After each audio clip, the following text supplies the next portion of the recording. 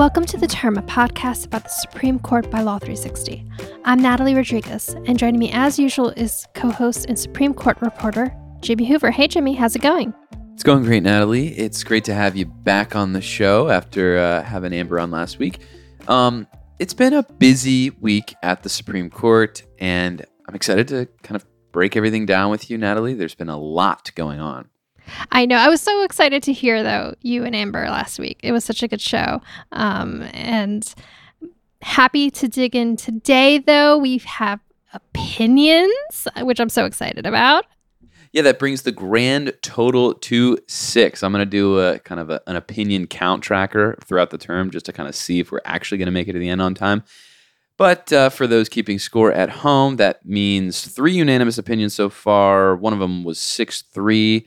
2 of them were 5-4. Now, interesting little tidbit here, Natalie. Only Roberts, Chief Justice John Roberts, and freshman Justice Ketanji Brown Jackson are the 2 justices that have been in the majority in each of the 6 opinions that we've seen. So, kind of off to a little bit of a rocky start when it comes to unanimity. You usually see a pretty long streak of unanimous decisions at the beginning of each term. Not so. That's true. Although it's so early. Let's see what happens with as they roll along. But there was a big first opinion from Justice Jackson this week, correct? Yeah, that's right. Not only has she been in the majority in every single case this term, she has authored her first opinion for the court. Now, she's authored opinions as a Supreme Court justice, but none, speaking on behalf of the court in a merits decision. Now, this was a case called Delaware versus Pennsylvania, decided on Tuesday. Long story short, it's a dispute between a bunch of states over who can claim uncashed MoneyGram checks. A number of states were saying that Delaware was wrongly collecting these abandoned MoneyGram financial products to the tune of like $250 million. It's a little bit complicated. That's a lot of uncashed checks. Well, it is because it basically covers anywhere in the country that these 2 particular financial products were essentially purchased. Because I'll get into it in a little bit. Basically, MoneyGram was following the common law of something called escheatment, and escheatment is the area of law that governs abandoned property. And under the common law, this abandoned property, in certain circumstances, returns to the state where the entity holding the property is incorporated. MoneyGram is incorporated in Delaware. A number of states were obviously pretty ticked off about this, and they wanted to do something about it. Were they feeling cheated by escheatment? They were feeling cheated by escheatment, and so they took advantage of the Supreme Court's original jurisdiction docket, which is the docket that basically says states can file direct lawsuits in the Supreme Court against other states. This is a privilege that only states get. Nobody else can file lawsuits directly in the Supreme Court, although there is some other circumstances that cover original jurisdiction that we won't get to. But in any event, the states that wanted a piece of the pie were basically saying this law called the Federal Disposition Act should govern these abandoned MoneyGram products. And if that were so, then that money would essentially go to the state where the product was purchased. So if it was a customer in Pennsylvania or something that purchased the MoneyGram, then Pennsylvania would be the one to get the abandoned property. In any event, Justice Jackson rules for the challenger states who felt cheated out of all this money, to use a bad pun, and said that the statute governs this abandoned property. Now, it was a unanimous decision for the most part. What do you mean by for the most part? It's either unanimous or it's not. What's going on there? Well, yeah, I mean, so for the first 20 pages of her opinion, it was unanimous. But when it came to the end of her opinion, suddenly a number of justices decided they weren't going to join a specific part of her opinion. Now, I thought it was interesting just because, when it comes to a new justice's first opinion, there's a long tradition in the Supreme Court of having that decision be unanimous. And this isn't a non-unanimous decision. It's a 9-0 ruling for sure. But I was kind of interested by the fact that 4 justices decided, you know what, I kind of don't feel like signing my name upon a certain part of the opinion. So I went ahead and looked at Part 4B. This is the part of the opinion where Justices Thomas, Alito, Barrett, and Gorsuch decided not to join. And in it, she uses legislative history to support her reading of the Federal Disposition Act for why these states, other than Delaware, should basically be getting a piece of the pie of these unclaimed MoneyGram products. And specifically, she cites, she cites a Senate report. She cites a statement by a committee chairman. She even cites a letter that was sent to Congress by a top lawyer in the Treasury Department during the time that this legislation was being drafted. And she called these, reliable sources was the phrase that she used that supported her reading of the law. So can you explain why the conservative justices didn't sign on to this? I have a feeling it goes back to that textualism episode we had not too long ago. I mean, you're exactly right. So I guess I'd say, like, for a lot of casual court watchers or even non-court watchers, the idea that citing legislative history is controversial might come as a bit of a surprise. But in fact, at the Supreme Court, the justices have been basically battling for decades over the proper role of these sources in the context of statutory interpretation, the process of actually interpreting law. And there's a school of thought championed by, as you say, the textualist wing of the court, going back to the late Justice Antonin Scalia, that thinks that these sources, these legislative history sources, are unreliable. They do not carry with them any real authority that judges should have to pay attention to, and in fact, in some instances, they can actually mislead or distract judges or justices from the true authority behind law, which is, in their view, obviously the text. I thought it was kind of interesting that there was this slight fissure in the Justice Jackson's kind of first opinion here. I think it possibly shows that this is definitely not a debate that's going to die anytime soon. Especially because, clearly not all the Republican appointees on the court feel as strongly about the idea of legislative history as, Thomas, Barrett, Alito, and Gorsuch. You had Kavanaugh and Roberts actually join that part of her decision. So clearly they have fewer misgivings about using such sources. Now, if this is a touchy subject, why do you think Justice Jackson included it in her opinion? I mean, she could have gotten a fully unanimous opinion without it, I think.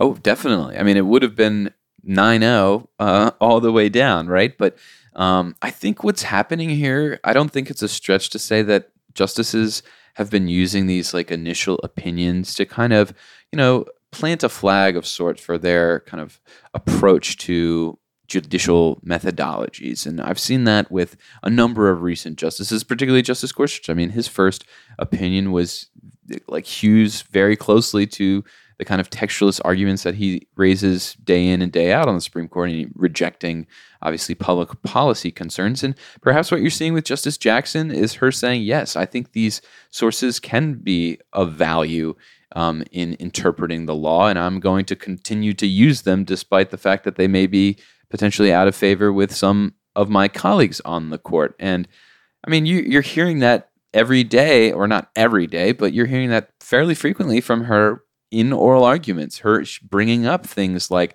the context through which legislation is passed, or Senate reports and the like.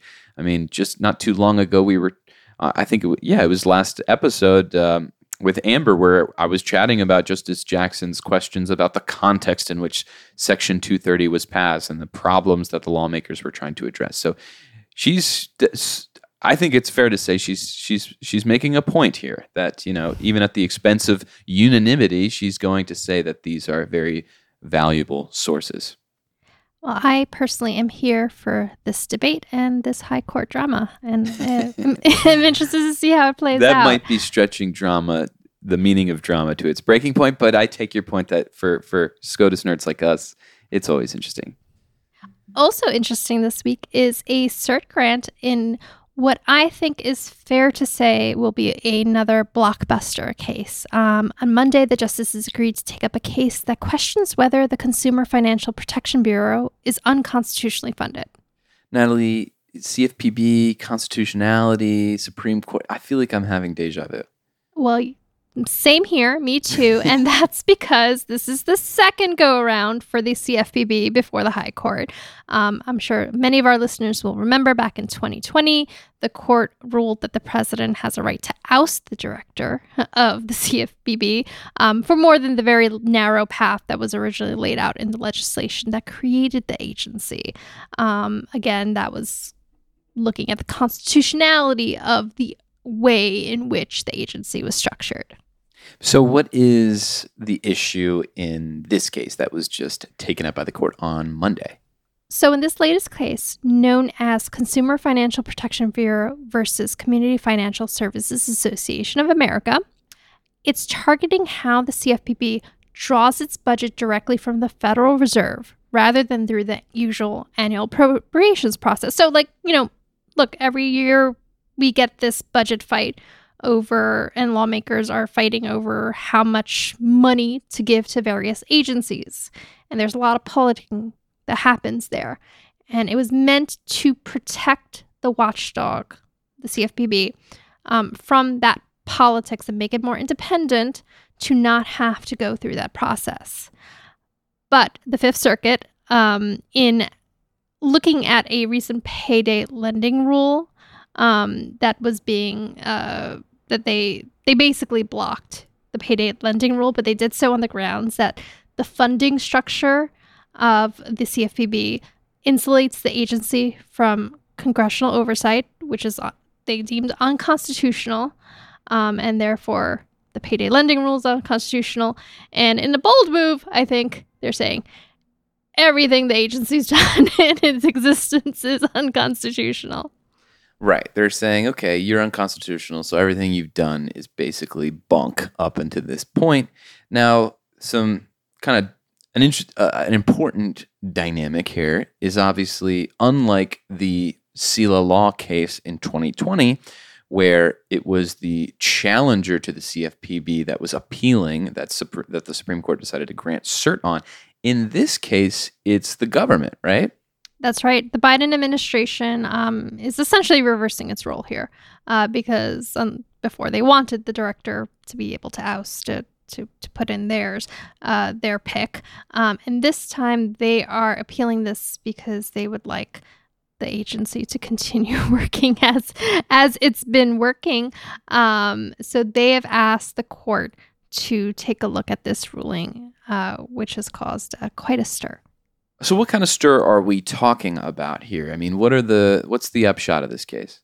So look, long term, there's the whole question as to whether if this decision is upheld, does it essentially cast doubt on the validity of everything that the CFPB has done in its 10 years of existence. Short term, as our senior reporter for banking, John Hill, noted, there have been already stays in like half a dozen CFPB enforcement actions since the Fifth Circuit ruling. There are very likely to be a lot more. I think I saw at least one being one case asking for another stay similar after the Supreme Court took up this case, just because of the uncertainty as to whether the CFPB has a right to be doing these enforcement actions. So it's causing a lot of ruckus. Side note, the Biden administration had asked for an expedited timeline on this case, in part because of the kind of chaos this uncertainty causes. But so far, the justices have not agreed to that. So it does look like this case is going to be lined up for next term, not this term.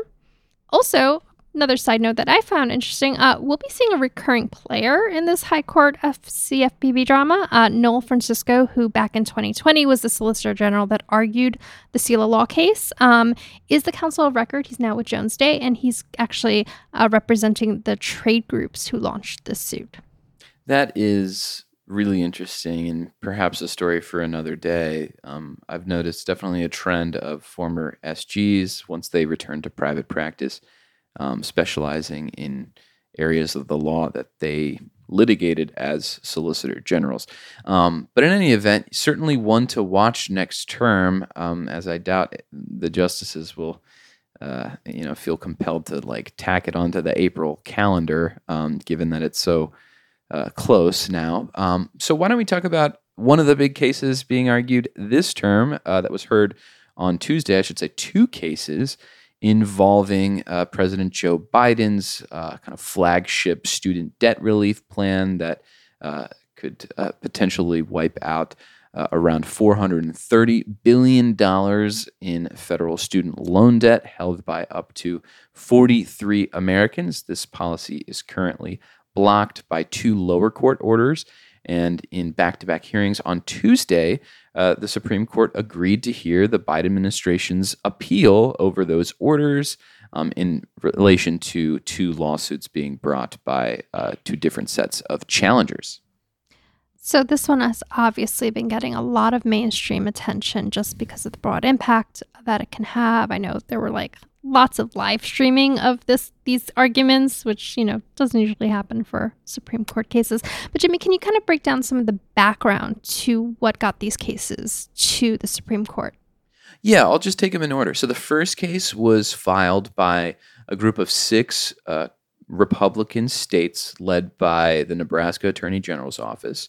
And the second case was brought by two individuals who say that they were either not entitled to, any relief under the plan or the full relief under the plan. So basically how it works is depending on, or subject to certain income limitations, the Biden administration's debt relief plan would forgive up to, forgive either $10,000 or $20,000 in federal student loans, the difference being whether or not the applicant took out or was a recipient of Pell Grants.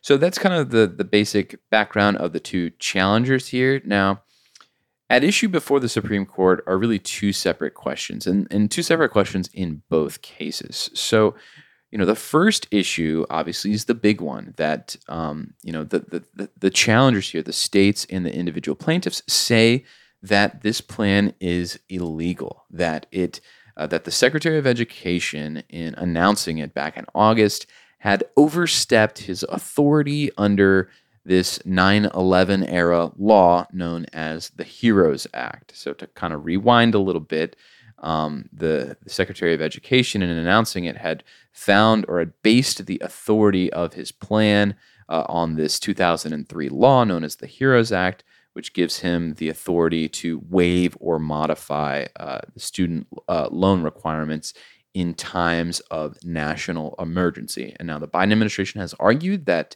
the COVID-19 pandemic qualifies as such a national emergency that entitles the Secretary of Education to essentially cancel these $430 billion of outstanding federal student loans.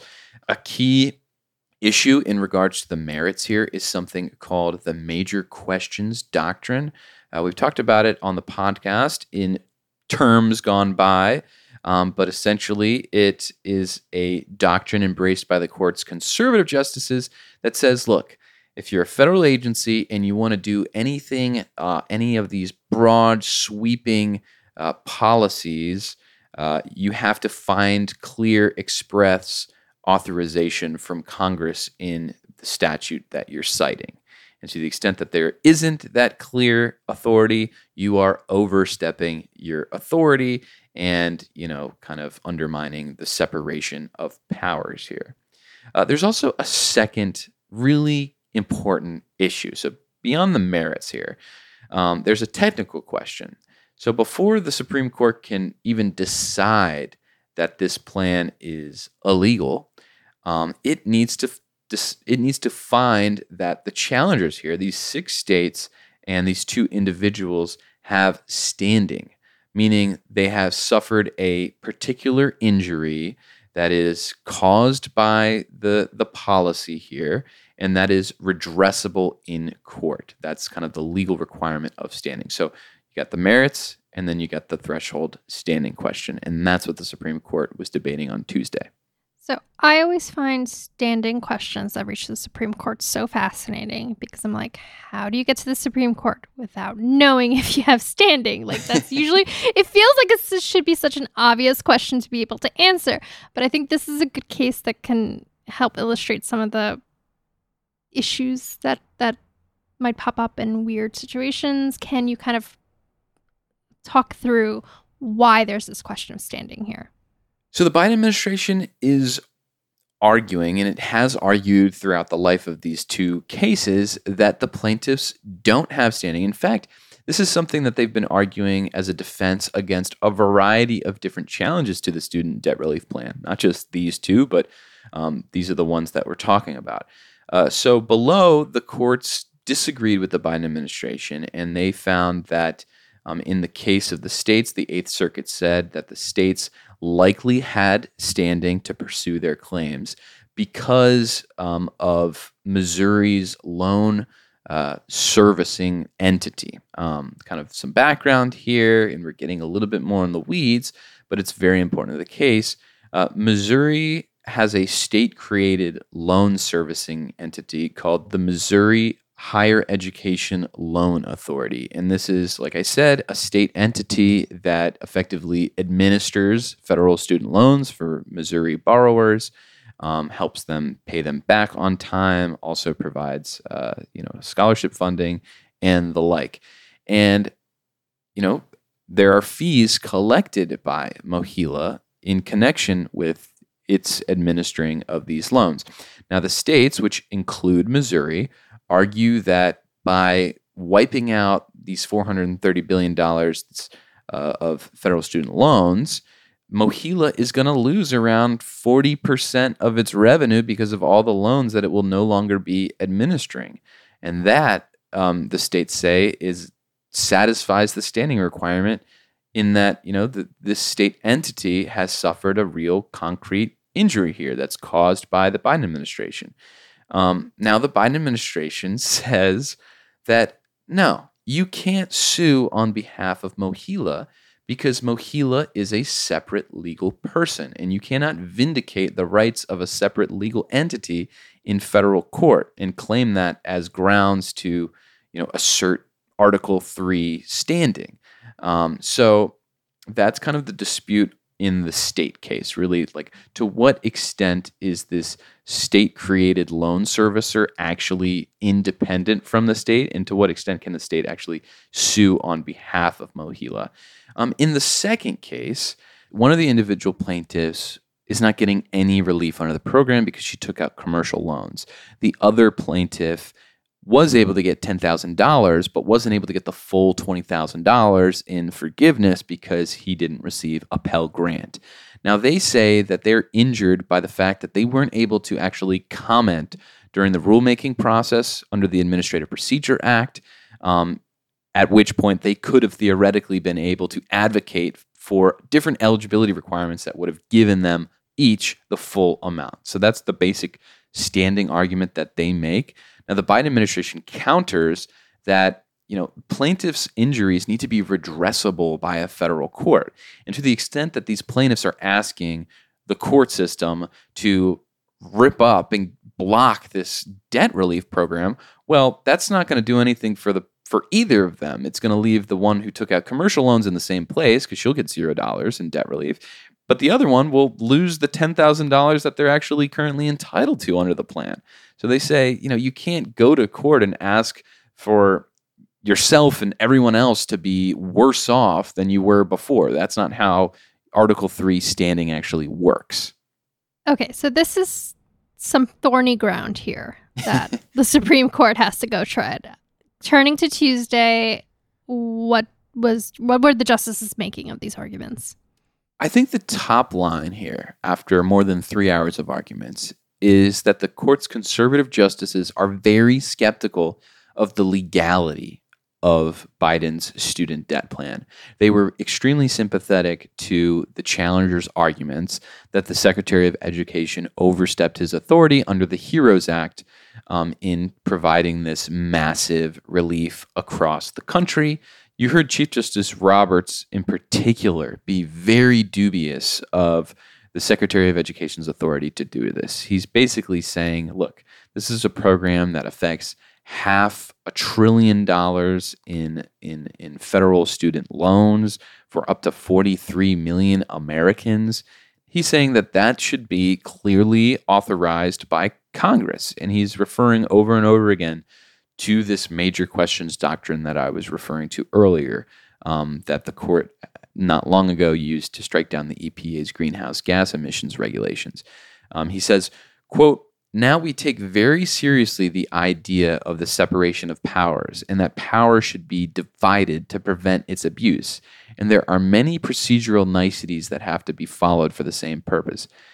Referring to, obviously, Congress going through the process of legislation. And this is a concern that's shared by a number of other conservative justices on the court, between, Justice Samuel Alito similarly suggesting that the Secretary of Education lacked this authority to do this, as well as Justice Brett Kavanaugh saying that, he refers to the quote finest moments in the Supreme Court's history is actually pushing back against overly broad claims of agency authority.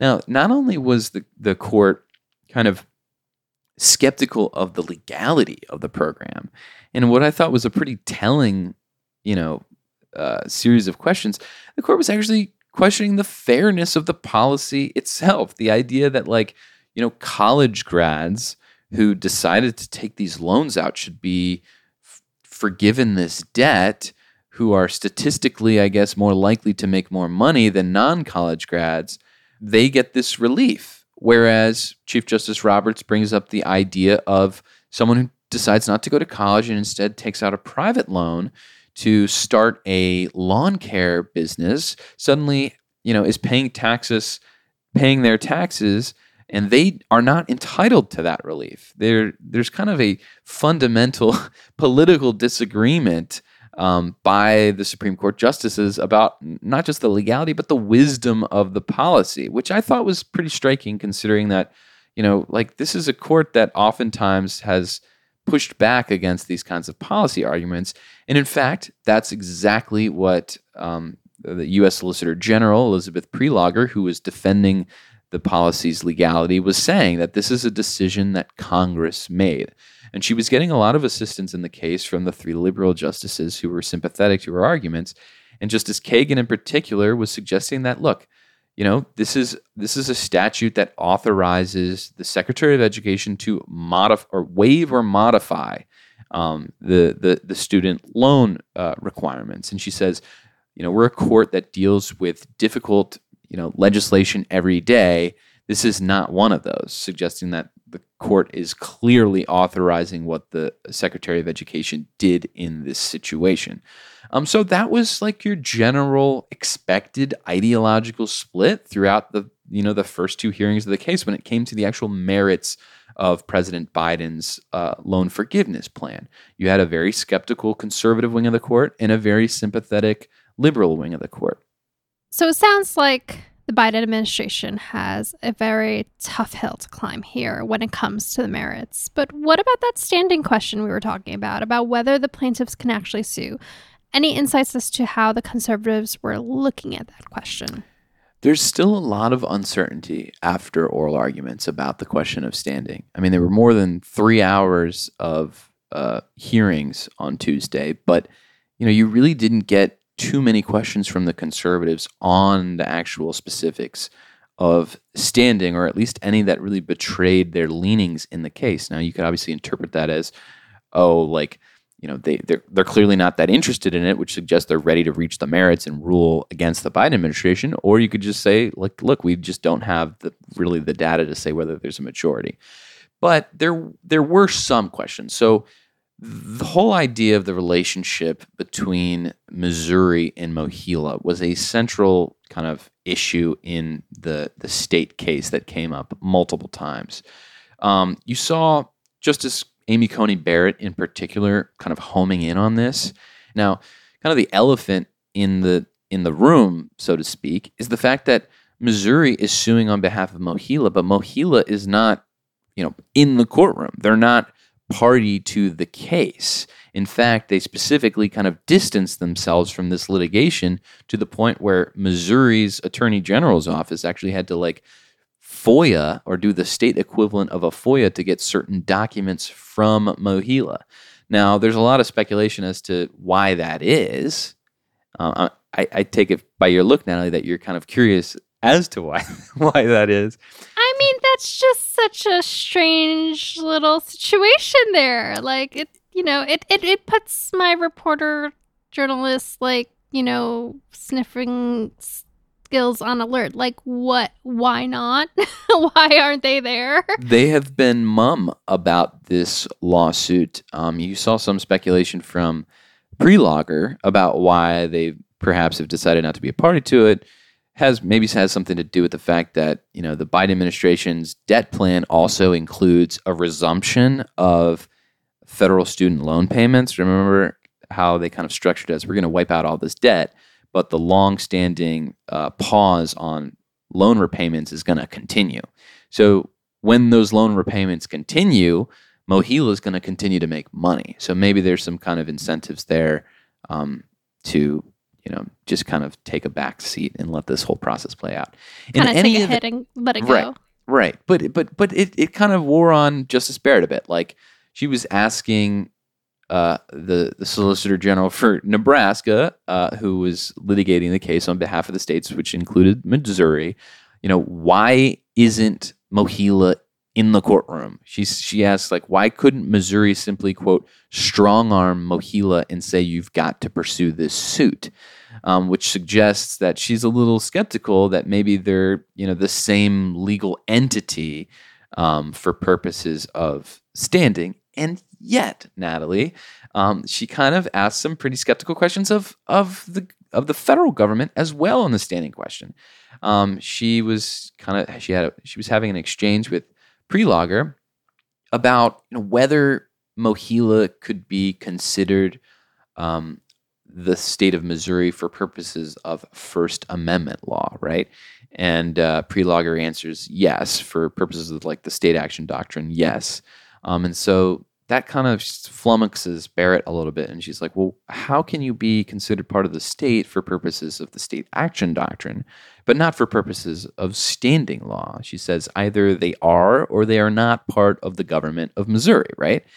And so there's just kind of this like thorny mess of what to do about the question of standing.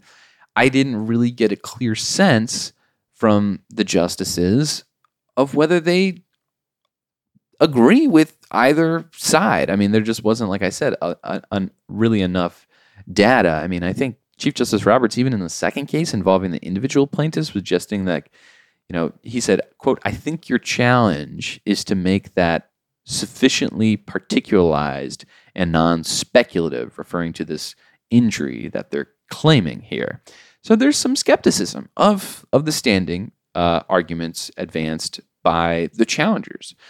Is it enough to rise to the level of a conservative Supreme Court overcoming their obvious criticisms of the legality of the Biden administration's debt plan? Is it such that they're so skeptical of these standing arguments that they're willing to uphold for now a program that they believe is perhaps not just illegal but also deeply unfair? I mean, I kind of have a hard time believing that. I don't even want to weigh in with how I think this one's going to shake out because I am flummoxed. Like the word you've used, I think, several times here today. I am flummoxed as to how this might shake out. Definitely interested, though. Yeah, it was a little bit confusing and hard to know what to make of it. I just kind of feel like we don't have that much more information than we already had before the arguments. That's kind of my feeling. Like we probably could have guessed that the court's conservatives were going to be pretty skeptical of this, but we really just don't know that much about whether they think that these plaintiffs can actually sue to challenge the program. Now, I saw a lot of the coverage was a little bit more bullish on the debt program being struck down by the court's conservatives, but I'm a little bit less so. Jimmy, thank you for walking us through this very, very complicated and thorny set of arguments. I think that does it for us today. We've been through here a lot here. Thank you to our listeners for those standing of you by that are us. still there. Yeah, definitely. Thank you so much, Natalie. If you like this episode, please leave a review. We'd like to thank our producer, Stephen Trainer and Kelly Marcano, and our executive producer, Amber McKinney. Additional reporting by John Hill and Maria Coclinares. Music for the show comes from Slender Beats. For more information about all the high court action, go to law360.com/the term. You can also find us anywhere you listen to podcasts. Just search Law 360 in the term.